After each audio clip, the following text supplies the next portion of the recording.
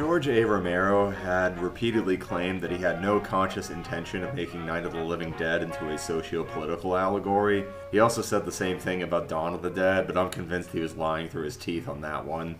It's not difficult to believe that the character of Ben wasn't written with a black actor in mind. None of the other characters in the predominantly white cast reference Ben's race one way or the other, which is an unthinkable concept for rural America in 1968. Regardless, casting Dwayne Jones as Ben adds a racial subtext to Night of the Living Dead, whether that was deliberate or not. Black actors rarely played main protagonists in white-dominated films of this era. Many scenes with Ben seem to comment on the civil rights movement that was fraught with tension as filming was underway. The scene where Ben is executed by a gang of vigilante rednecks who mistake him for a zombie feel especially pointed once we figure out that Night of the Living Dead came out a couple of weeks after Dr. Martin Luther King Jr. was assassinated. Blackness in American horror will inevitably reflect a long history of white supremacy, sometimes implicitly but often explicitly. Horror is, at its core, a method in which people ruminate upon the things that scare them from the safe distance of fiction. The stratified hierarchy that dehumanizes black people in the United States is baked into the foundations of America, and as such, is an apt thematic tentpole for the horror genre to explore. Black filmmakers have commented upon it ever since they were able to get behind a camera. More often than not, however, the means of producing and distributing American films has been controlled by white interests. Because of this, their voices have been centered even on topics where another group's lived experience is central to the narrative, this podcast being an example.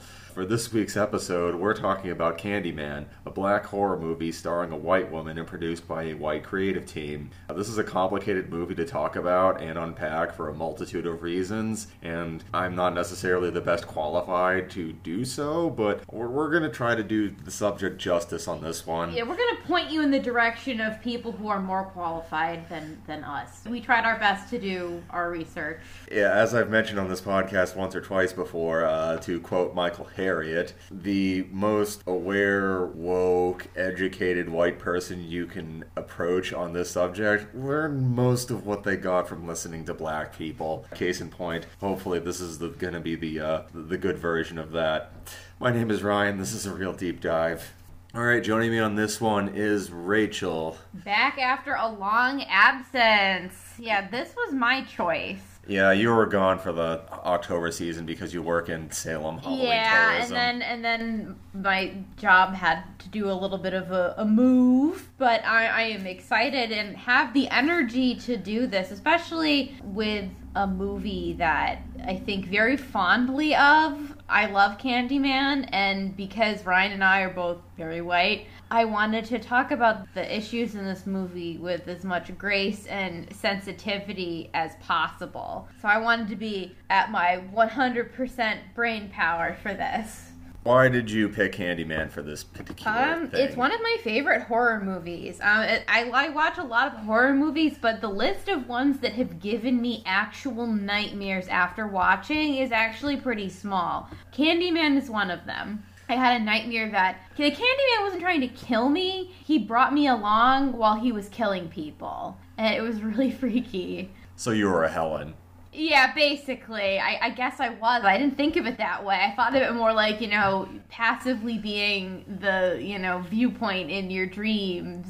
All right, time for the plot recap. Yes. Our central character is Helen Lyle, a semiotics grad student at the University of Illinois, Chicago. While she's doing research on urban legends, she learns of the Candyman, a vindictive spirit who kills anyone who speaks his name 5 times in front of a mirror.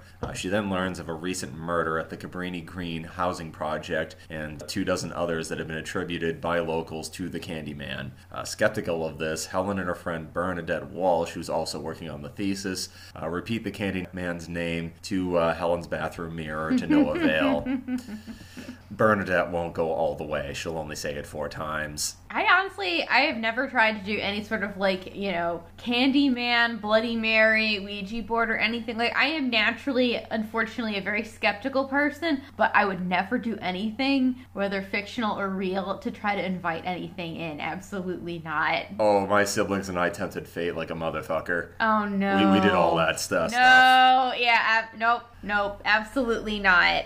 Anyways, Helen and Bernadette are working on a thesis about how the Cabrini Green residents use the Candyman urban legend to cope with their hardship and inequality. They then visit the scene of the most recent murder. There, Helen discovers a room where offerings have been left for the Candyman. They're candy with razor blades inside. Afterwards, they interview the victim's neighbor, Anne Marie McCoy, a single mother raising her infant son Anthony alone. Helen and her husband Trevor later have dinner with an expert on the Candyman legend, who very smugly relates that Candyman was Daniel Robitaille, a African-American man born in the late 1800s as the son of a slave who grew up to become a well-known painter. After he fell in love with and impregnated a white woman, her father sent a lynch mob after him. The mob cut off his right hand and smeared him with honeycomb stolen from an apiary, attracting bees that stung him to death. His corpse was then burned in a pyre erected on the site where the Cabrini Green homes were eventually built.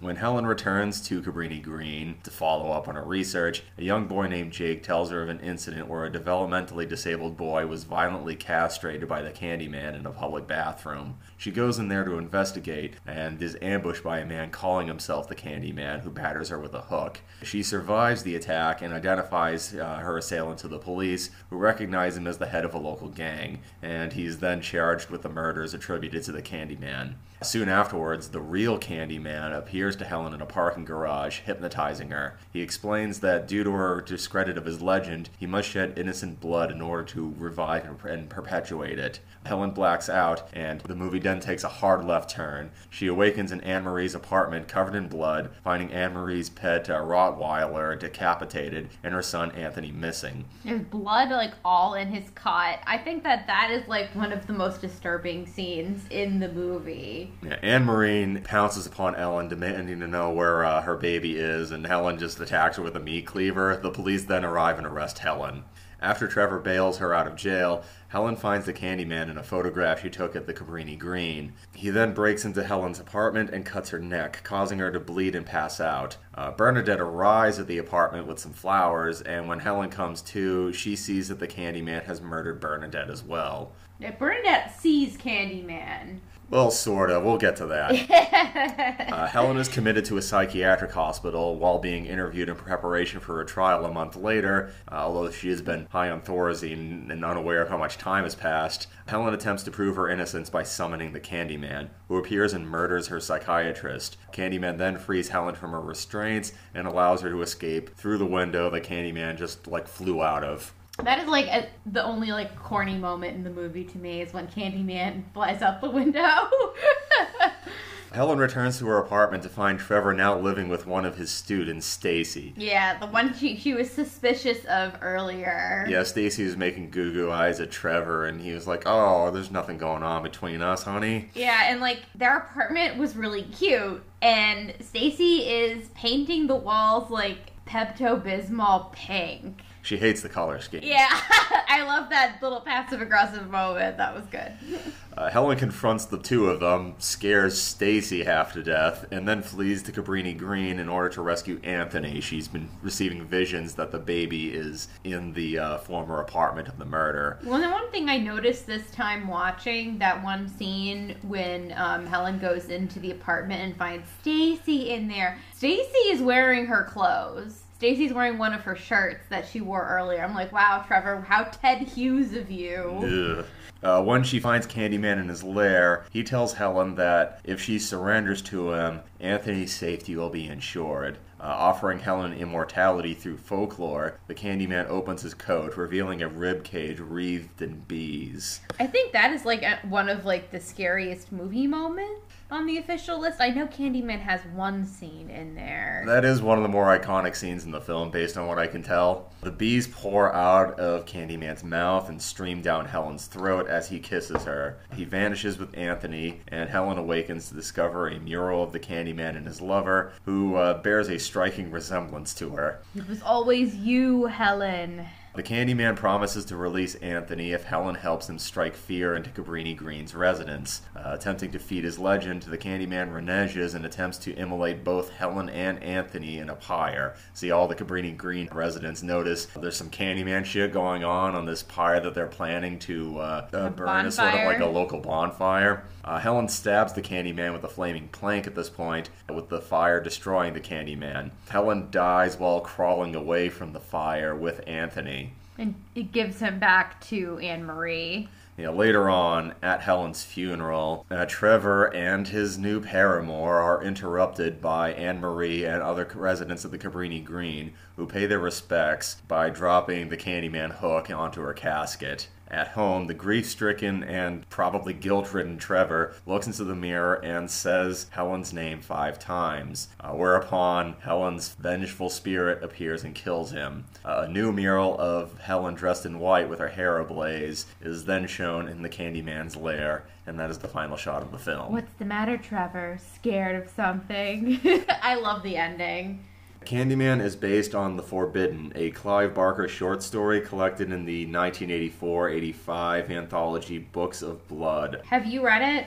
Yeah, I went through it. I haven't read it. The only Clive Barker that I've read is The Hellbound Heart, which I did really like.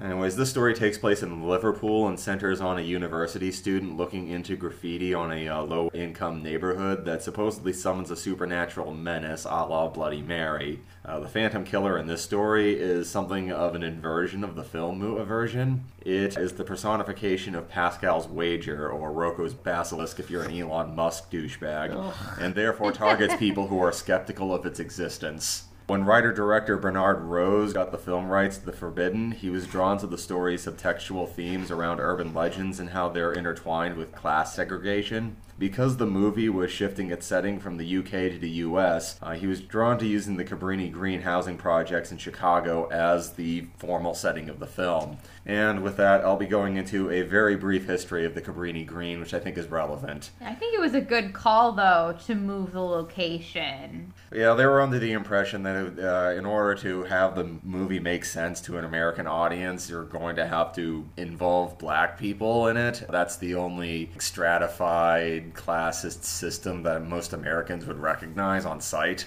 Yeah, I don't really think a lot of Americans understand how council housing works in the UK.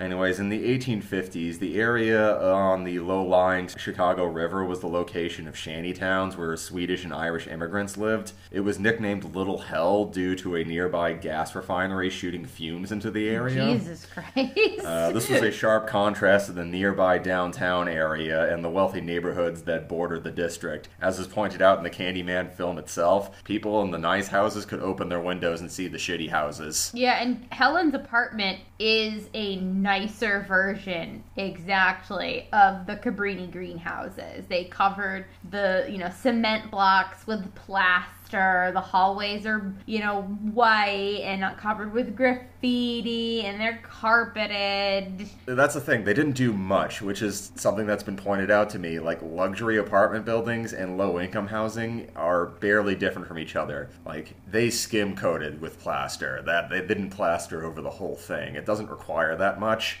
And something pointed out in the histories of the Cabrini Green that I came across is that when the houses are numbered, as evidenced in the film, it's spray paint with block lettering. And at some point, one of the architects is like, hey, it would be both longer lasting and less expensive if we just erected nice lettering on there, just screwed it in. Somebody's like, no, that's too nice looking. Jeez, that's so mean. That's so cruel. America in a nutshell.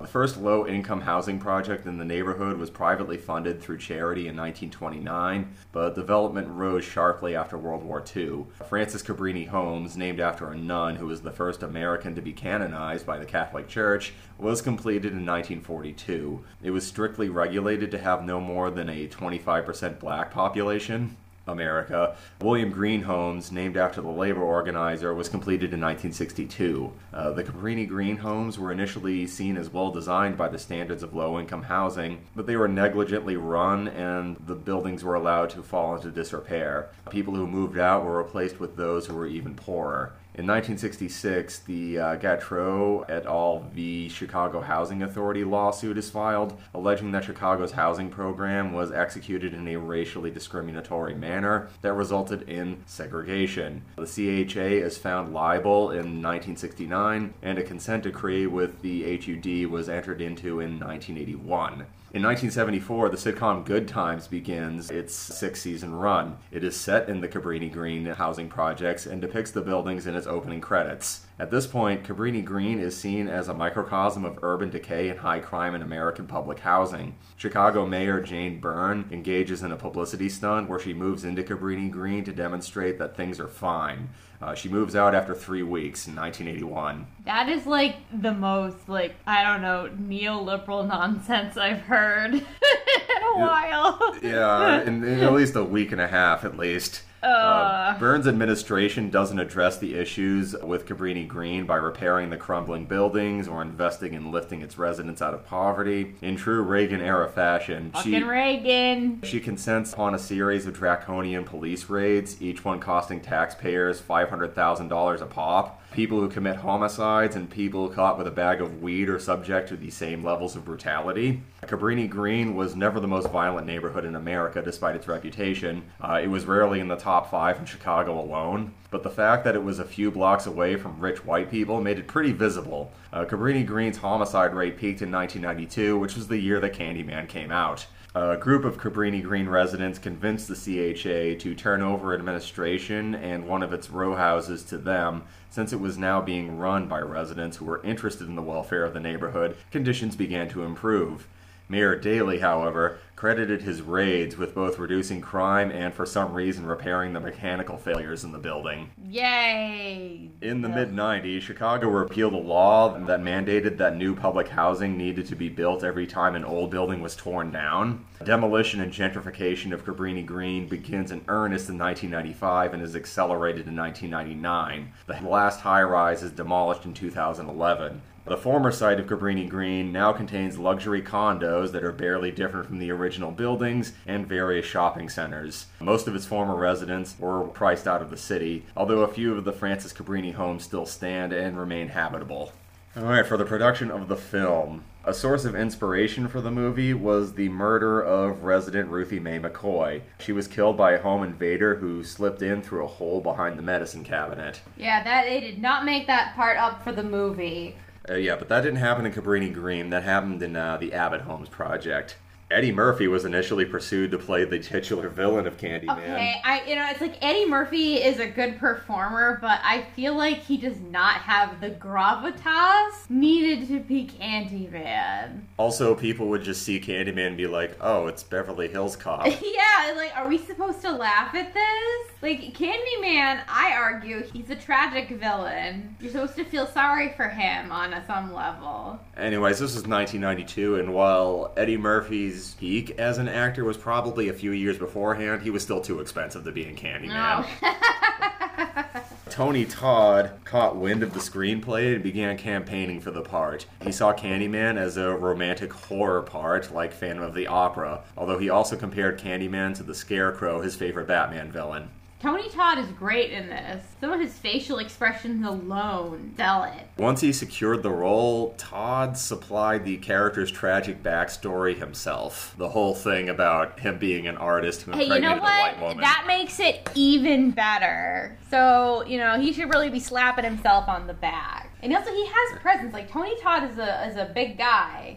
Alexandra Diggs, Rose's wife at the time, was set to play Helen, with their mutual friend Virginia Madsen cast as Bernie. However, Pig had to drop out when she got pregnant. Madsen was reluctant to take the Helen role because she's allergic to bee stings. Oh, yeah, I would be really freaked out by that. But she relented when tests showed that she was more allergic to wasps. Rose also gave her detailed descriptions of the safety measures he planned to take during the shoot, and she was like, okay, I'll try. Had Madsen refused the part, Rose was planning to hire the then completely unknown Sandra Bullock. I think she would have been okay. I think Bullock is a better actress than most people give her credit for. Candyman spent 3 days in Cabrini Green, with the rest of the shoot occurring on Hollywood sound stages. Local gang members were given bit parts to ensure safety, and both Todd and Madsen had plainclothes police escorts the whole time. A production van did get hit with a stray bullet, however, on day 3. Madsen claims to have been hypnotized and given a trigger word for her scenes with Todd. This started to creep her out, though, and she soon asked Rose to drop it. I mean, some of, like, the scene, like, where she's listening to Purcell give the exposition of Candyman, like, it's just focused, like, on her face as she listens.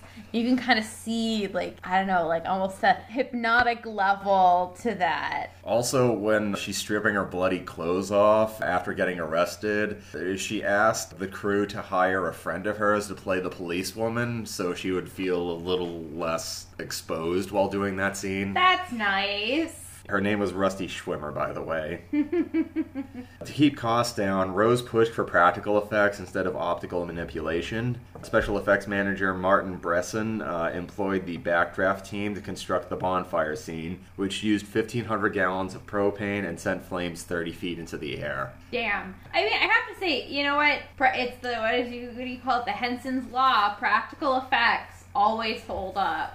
Yeah, even if you're bringing out 2 gas cans and for that whole ass bonfire.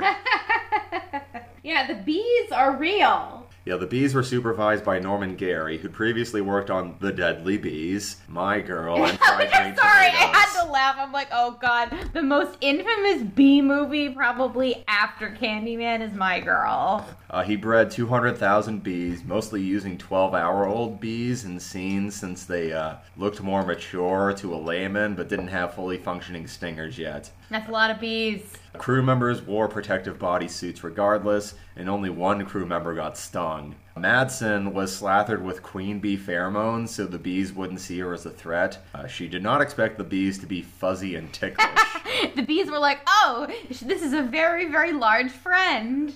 She wore a mouthpiece for the swarm attack and kissing sequence with Candyman. Tony Todd also had like a specific mouth guard made for the scene where the bees were in his mouth. Yes, and Madsen got out of that scene completely uninjured. Todd arranged to get a $1,000 bonus per every bee sting that he got during the shoot. Smart man. He collected $23,000. That's a nice chunk of change for a few bee stings. It took a half hour to get all of the bees into Todd's mouthpiece. He claimed to have been zoned out for most of it. Yeah, I think sometimes you just gotta like separate your mind from your body when you're doing something that, you know, intense and tricky too. But the fact that he really did have the bees in his mouth is worth, you know, much more than any sort of CGI bee pile that they could have done with him. Maybe not, you know, then, but certainly now. Yeah, Rose had convinced Philip Glass to compose Candyman's music by persuading him that the movie would be an atmospheric psychological horror movie in line with the writing of Edgar Allan Poe. You know, I will agree that Candyman is like could be considered like a predecessor to the, and I kind of hate this term, quote unquote, elevated horror. You know, horror movies are in a bit of a renaissance right now with their style and content. And I think that Candyman is a very beautiful movie. You know, from the acting, the soundtrack, the light. It's definitely not Einstein on the Beach, though. Yeah, I know, and even then, you can consider it like a slasher movie, but I feel like Candyman himself, speaking of Clive Barker creations, has more common with, like, Pinhead than, you know, Freddy Krueger. Yeah, I'm not entirely convinced that Rose is being misleading here. Candyman has a great deal of tension and very little on-screen violence. I mean, when the violence does happen, it's like, ooh. Yeah, only one kill scene is even remotely in line with what Michael Myers or Jason Voorhees gets up to. You know, when the psychiatrist gets hacked to death. Still, Glass felt betrayed. He was under the impression that it was just a corny routine slasher movie and that this was beneath him. Still, the score is very affecting, and it is filled with glassisms, particularly on the choir parts. Yeah. You have that oscillating, repeating motifs over and over again, circling and swirling, and that minimalist effect. Yeah, Helen's theme and Cabrini Green are two of the best songs are probably the best songs on the soundtrack. I've listened to them a few times. And as angry as Glass might have been, he did still score the second Candyman movie. Maybe he was contractually obligated. Maybe he was like, I guess I can kind of sleepwalk through this one. Glass's opinion of Candyman seems to have softened a bit over the years, which may have been helped by the fact that its success means that he's still getting residual checks for it decades later. And I was thinking like of Ray Parker Jr. It's like, yeah, he's still getting checks for Ghostbusters. All right, at this point, I think we could talk about the cast a little more. First, we have Virginia Madsen as Helen. I really like her in this role. I haven't really seen a lot of her other movies, but I think she has sort of an ethereal quality to her. Oh yeah, she does carry this movie. She is the most important performance in it, and whether she's spacing out or screaming on the hospital bed or covered in blood or debasing herself under police interrogation, it all works. Yeah, I agree. Madsen had a long and successful career afterwards. She got an Oscar nomination in 2004 for her part in Sideways. Still, Candyman is the role that she's typically recognized for, especially by airport security. Apparently, airport security all across America are super into Candyman. That's so funny. And she's also the sister of Mr. Blonde himself, Michael Madsen. Madsen has expressed that she's gratified that she's in one of those movies that people just watch as part of a seasonal tradition. Hey, being a Scream Queen is pretty cool. Next we have Tony Todd as Candyman, or Daniel Robitaille. He's great. Yeah, Todd was cautioned to avoid the role for fear of being typecast, but Todd loved the part and didn't care. I mean, I know he's in, like, some other horror movies. He's in Final Destination. He's got a cameo in Wishmaster. I know he's also a theater actor. This summer, my dad and my cousin were going to go see him in a production of August Wilson's Fences, but for whatever reason, he was no longer playing the part by the time their show date came up. Todd maintains every time he's asked that Candyman is his favorite part, and he will play that character forever if he's asked to.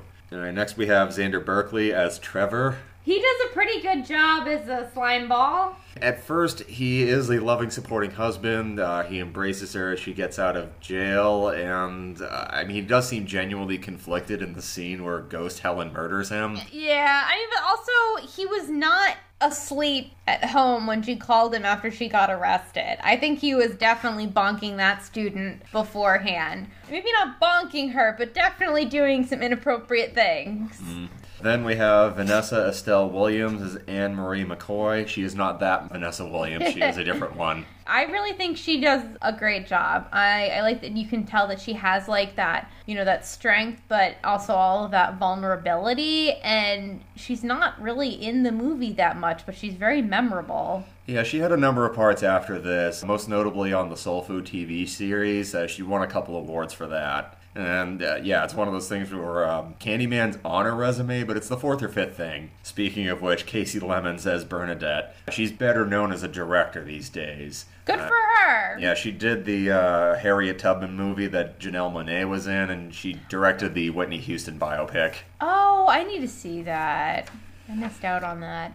I thought it was weird that after Bernadette got hacked to death, they put all this blue makeup on her corpse face. Maybe it's supposed to be like, look how much blood she lost, and maybe a certain amount of time went by. Yeah, she's there just to be the voice of reason that Helen does not listen to. No. Nervous studio executives had Rose consult with the NAACP. According to Rose, the people he spoke with thought it was silly for anyone to object to a black actor playing a horror movie villain. I think it's a good idea that he felt sensitive enough to do that.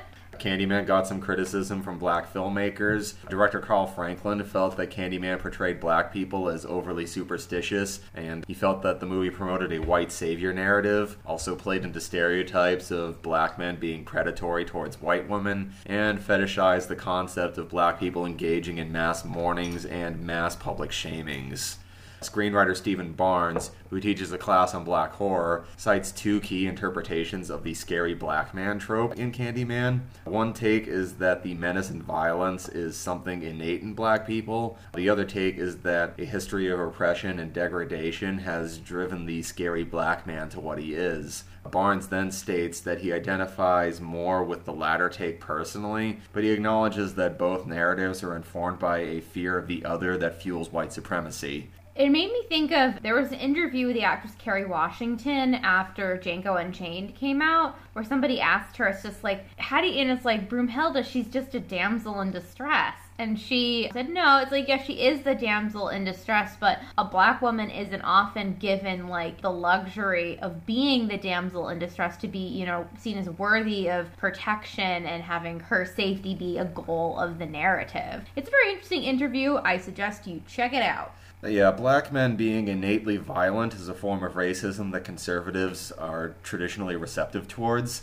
Modern Republicans play off this by supporting police brutality, disenfranchisement of black people at the polls, and mass incarceration, you know, to keep things from spreading to real Americans, as they put it. Black men being driven to violence by oppression is more historically accurate, but it also forms a racism that's receptive to liberal white people in affluent communities. Modern Democrats will often give empty lip service to wanting to dismantle systemic racism, but they then seem to conclude that it's impossible to do anything more substantial than minor reforms and performative gestures. Nothing else can be done. Things are set just the way they are, and as our current president Biden just demonstrated, Democrats and Republicans both dump money into the police with raw abandon. Democrats are just as supportive of Cop City in Georgia as Republicans are.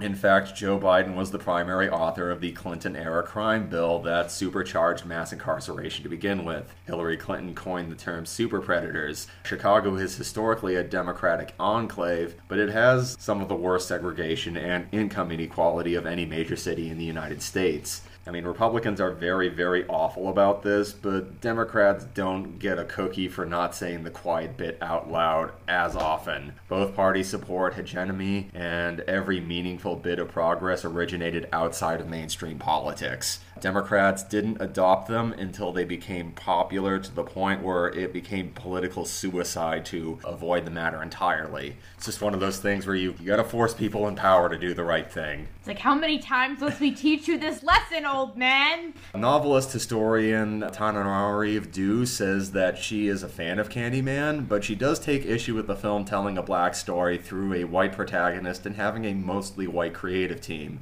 Due believes that the residents of the Cabrini Green row houses are dehumanized in a story that centers upon a white woman leaving her comfortable bubble in order to go on a black poverty safari. In this way, Candyman isn't too different from suburban slashers like Halloween or A Nightmare on Elm Street, stories where the safe, secure, sanitized, and segregated enclosures of small-town America are invaded by degenerate outsiders. It's just that, in this case, the innocent white lady is courting fate by venturing into the den of evil that lies away from where the decent people live. That being said, contemporary reviews for Candyman were quite positive by slasher movie standards. Praise was given to the eerie atmosphere, interesting premise, and Todd's performance. He just whispers everything with a seductive menace. I know, he has such a nice voice. And they give him like this gore-dripping hook. They always light him in a way that makes him look creepy, but they can't overlook the fact that he's a very tall, handsome man. I know, I'm like, Tony Todd is very handsome. And I have read some of Tananarive Due's short fiction. It's very good. Check it out. Candyman had a budget of $9 million. Like most slasher movies, it was made very cheaply, and it made $25.8 million at the box office. That's a pretty good return. Yeah, did very well both on home video and through cable TV broadcasts. There was always a channel playing this on Halloween throughout the 90s. I'm pretty sure that a girl I went to elementary school with watched Candyman and was describing parts of it to me. And I was like, especially the part where he opens his jacket and exposes his beehive rib cage. Yeah, Madsen won a Saturn and a Fangoria Chainsaw Award for her performance. The Avoria's Fantastic Film Festival awarded prizes to Madsen and Philip Glass for his score. Candyman also got the festival's Audience Award. What, no love for Tony Todd? The title character? I guess not. That's too bad. Candyman got 2 sequels. The third one was direct-to-video. I have not seen any of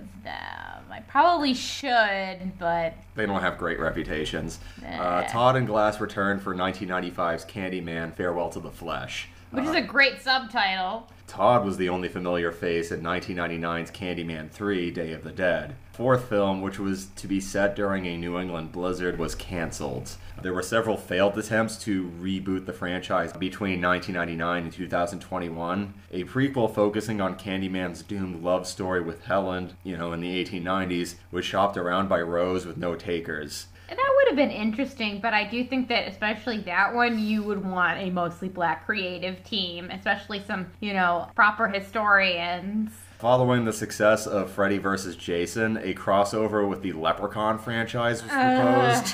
I'm sorry, Candyman is too suave for that. And also, while I do think that some of the Leprechaun movies are fun, they're definitely going for a different thing than Candyman. I guess if you know what? I'd say Candyman crossover with Pinhead. We'll call it the Barkerverse. Todd refused to have anything to do with a Candyman Leprechaun movie. Smart man. The project soon fizzled out.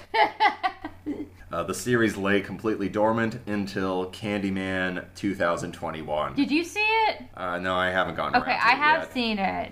It was co-written and produced by Jordan Peele and co-written and directed by Nia DaCosta. DaCosta is probably known at this moment of recording for directing The Marvels. This reboot of Candyman focuses on a bougie black visual artist who's struggling to follow up his splashy debut in the fine arts world. He becomes engrossed by the Candyman legend and becomes further entranced when he convinces himself that he was the baby abducted in the 1992 movie. He is supposed to be the baby. Vanessa E. Williams has a brief cameo as an older Anne Marie. Scene that is far too short, in my opinion. Madsen and Todd both appear as their respective characters. You only hear her voice, and Tony Todd is only a bad CGI recreation.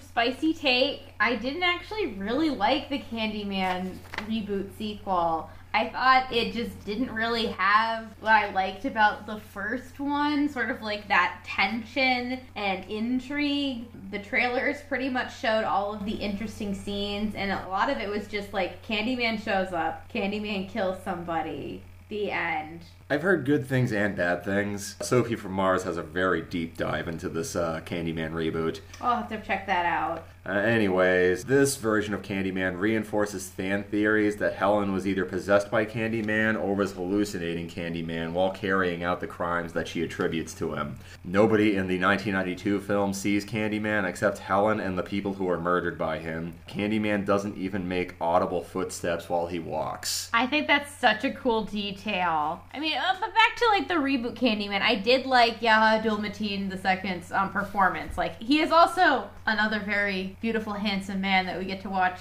suffer horribly. And there's a scene where he sees Candyman in the mirror, which is probably the scariest and tensest moment in the movie. And I just felt like it ended far too soon. And I believe that Tony Todd deserves more than just being a bad CGI face. Yeah, this Candyman reboot had a $25 million budget and made $77.4 million in returns. And with that out of the way, that brings me to themes. Ooh, yeah, we got a lot of themes to talk about. Yeah, I already touched upon most of the racial subtext throughout the talk, and that's mostly what I'm comfortable with, repeating black intellectuals and academics who examined the film and also applied their own lived experience to it, as well as black filmmakers is the same deal. I should probably also mention that Reginald Hudlin commented on the film briefly. He didn't seem to think much of Candyman, but he didn't want to say anything too disparaging because he was friends with some of the people involved in the film, and, well, he's a Chicago-based filmmaker. The video that we've talked about with Tanana Reeve and Stephen Barnes, they are married. It's very interesting. They go in through, the depiction of black men in horror movies who are not the bad guy, the terrible trope of the black dude dies first, and they're both of their fondness for Candyman, and then, what they hope next for black horror. And there is also a really good documentary on Shudder called Horror Noir that is worth a watch. Yeah, the theme that I wrote down for this is semiotics, which I do think is an important element of the film. It's also one that's very difficult for non-academics to talk about, so I'll do the best I can here. Sign, signifier. Yeah, it's the study of sign processes and the ways that humans form meaning. This field is much broader than deconstructing folktales and urban legends. It often delves into the sociological and anthropological roots of not only linguistics, but also analogy, allegory, symbolism, metaphor, and signification. Helen is engaging in semiotics through her academic study in the film. I mentioned that as her field in the recap. We are arguably doing the same thing with this podcast, although much more informally. Semiotics encompasses how and why we dream, how we respond to music, or why certain manga volumes hit harder than others. A good question about Candyman is why the movie's villain is so interested in Helen out of everyone, why he chooses her. Well, it kind of implies that she's like the reincarnation of his lost love. Yeah, I mean, you can read it that way. My read is that after Helen was chosen, then the mythological folkloric white woman that the Candyman impregnated in 1890 was revised to resemble Helen. Interesting. I know that there was a scene, a couple moments between Helen and Candyman were cut because of the whole, like, well, we can't have a black man romancing a white woman in a movie, which I know that Tony Todd and Virginia Madsen was disappointed that that happened. Like, there's this, I think their kiss was longer and maybe shot in a different way, and there's, I think Helen confesses her love for the Candyman, and editors were like, nope, thank you, censorship. Yeah, I'm sure those were cut for reasons that are more loaded, but also I'm sure a lot was cut for time because Candyman goes fast and hard. This movie's 102 minutes long. Yeah, literally at the halfway point is when it just suddenly makes that big left turn and then it just doesn't stop until the end. Yeah, it's actually a fairly slow burn until Helen wakes up covered in blood in the apartment with the missing baby. At that point, then things just start hitting you. I feel like a lot of good horror movies need that setup because you have to supply a baseline of normal before all the fucked up shit happens, and then you're like, well, things were fine before, and then watching that, sense of peace get gradually shattered is always good. But yeah, chanting the Candyman's name isn't really all that consequential, even in the text of the film. It's not nearly as open and shut as, say, solving the puzzle box in Hellraiser. Candyman happily kills Bernie, even though she only says the name 4 times. And aside from the theory that Helen is a delusional white savior wannabe who kidnaps the baby and kills all the people on her own, another popular fan theory about Candyman's motives lies in semiotics. Candyman's power lies in the belief that people have in him. He's a Freddy Krueger or a Pennywise, a Pascal's Wager or a Rocco's Basilisk. In this context, Helen is a threat to the Candyman because she is an academic who is actively trying to demystify him. I wanted to bring up the Slender Man stabbing because I thought that there was, a level of connection there. For anyone who doesn't know, Slender Man he is, but he does not have the power, so to speak, anymore. Slender Man is like an internet creepypasta character. He's a tall, really skinny, blank-faced guy in a suit who steals and eats children. I'm greatly summarizing. He has a whole lore. Look it up. About 12 years ago, a pair of preteen girls one of whom had severe, untreated childhood schizophrenia, stabbed a third girl, their friend Peyton, thinking that they were going to, sacrifice her to the Slender Man and that they would walk to a certain part of Wisconsin and join him in his palace. Peyton, the girl who was stabbed, miraculously survived. The knife just missed a vital artery, and she crawled to safety where I think a bicyclist or a jogger found her. There's a very good documentary called Beware the Slender Man, and there's a Northern Irish YouTuber that Brian and I both like who had a video, Brian Hollinger, about the Slender Man. I think that was taken down probably because, it is a very distressing topic. The idea of 2 children trying to kill another one to appease a pretend character. Part of Slender Man's appeal was that he was, he's an alternate reality game. He's meant to look real. Like, there's real quote-unquote documents, real photos, real footage of him. Especially if you have a mental illness where it is very hard for you to differentiate between imagination and reality. But after the stabbing, Slender Man, he's not the same anymore. I feel like he kind of got replaced in that, tween horror of like, you know, analog horror and maybe like Five Nights at Freddy's as to what kids are obsessed with. But I remember like being in middle school and like watching Marble Hornets, which was a video series about Slender Man. Like that was like a real like big deal. Like people were obsessed with Slender Man, was everywhere. And once the stabbing happened with real consequences, he has disappeared. Yeah, creepypasta is its own thing that I don't really know too much about. But yeah, one other thing is that I kept going over and over again, people throwing out the fan theory that there is no supernatural occurrences in the Candyman universe, and it's just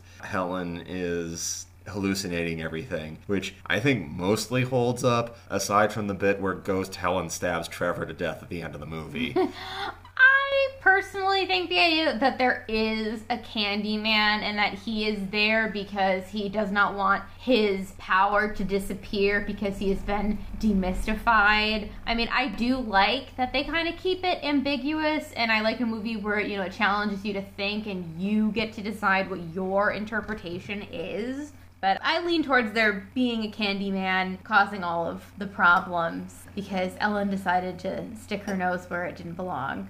Alright, well, that's everything I wrote down about Candyman. Do you have any other remarks that you'd like to make? I was going to talk about how Helen is a great example of the white lady who doesn't know how to stay in her lane. You know, there's sort of like the trend, at least awareness now, of like white women who want to speak up on social issues. Like, there's like hopefully a new set of etiquette just to follow. It's like you're not supposed to really speak on issues or insert yourself into situations that you are not part of the group being affected, but that doesn't mean not to care about it, but you have to go about it is that you are lifting up people who are affected by it, listening to them. I heard like a really good quote about allyship is that being a true ally means is that you're also getting hit by the stones when they are being thrown. And I think unlike other like white savior characters, Helen pays the ultimate price for her mistakes.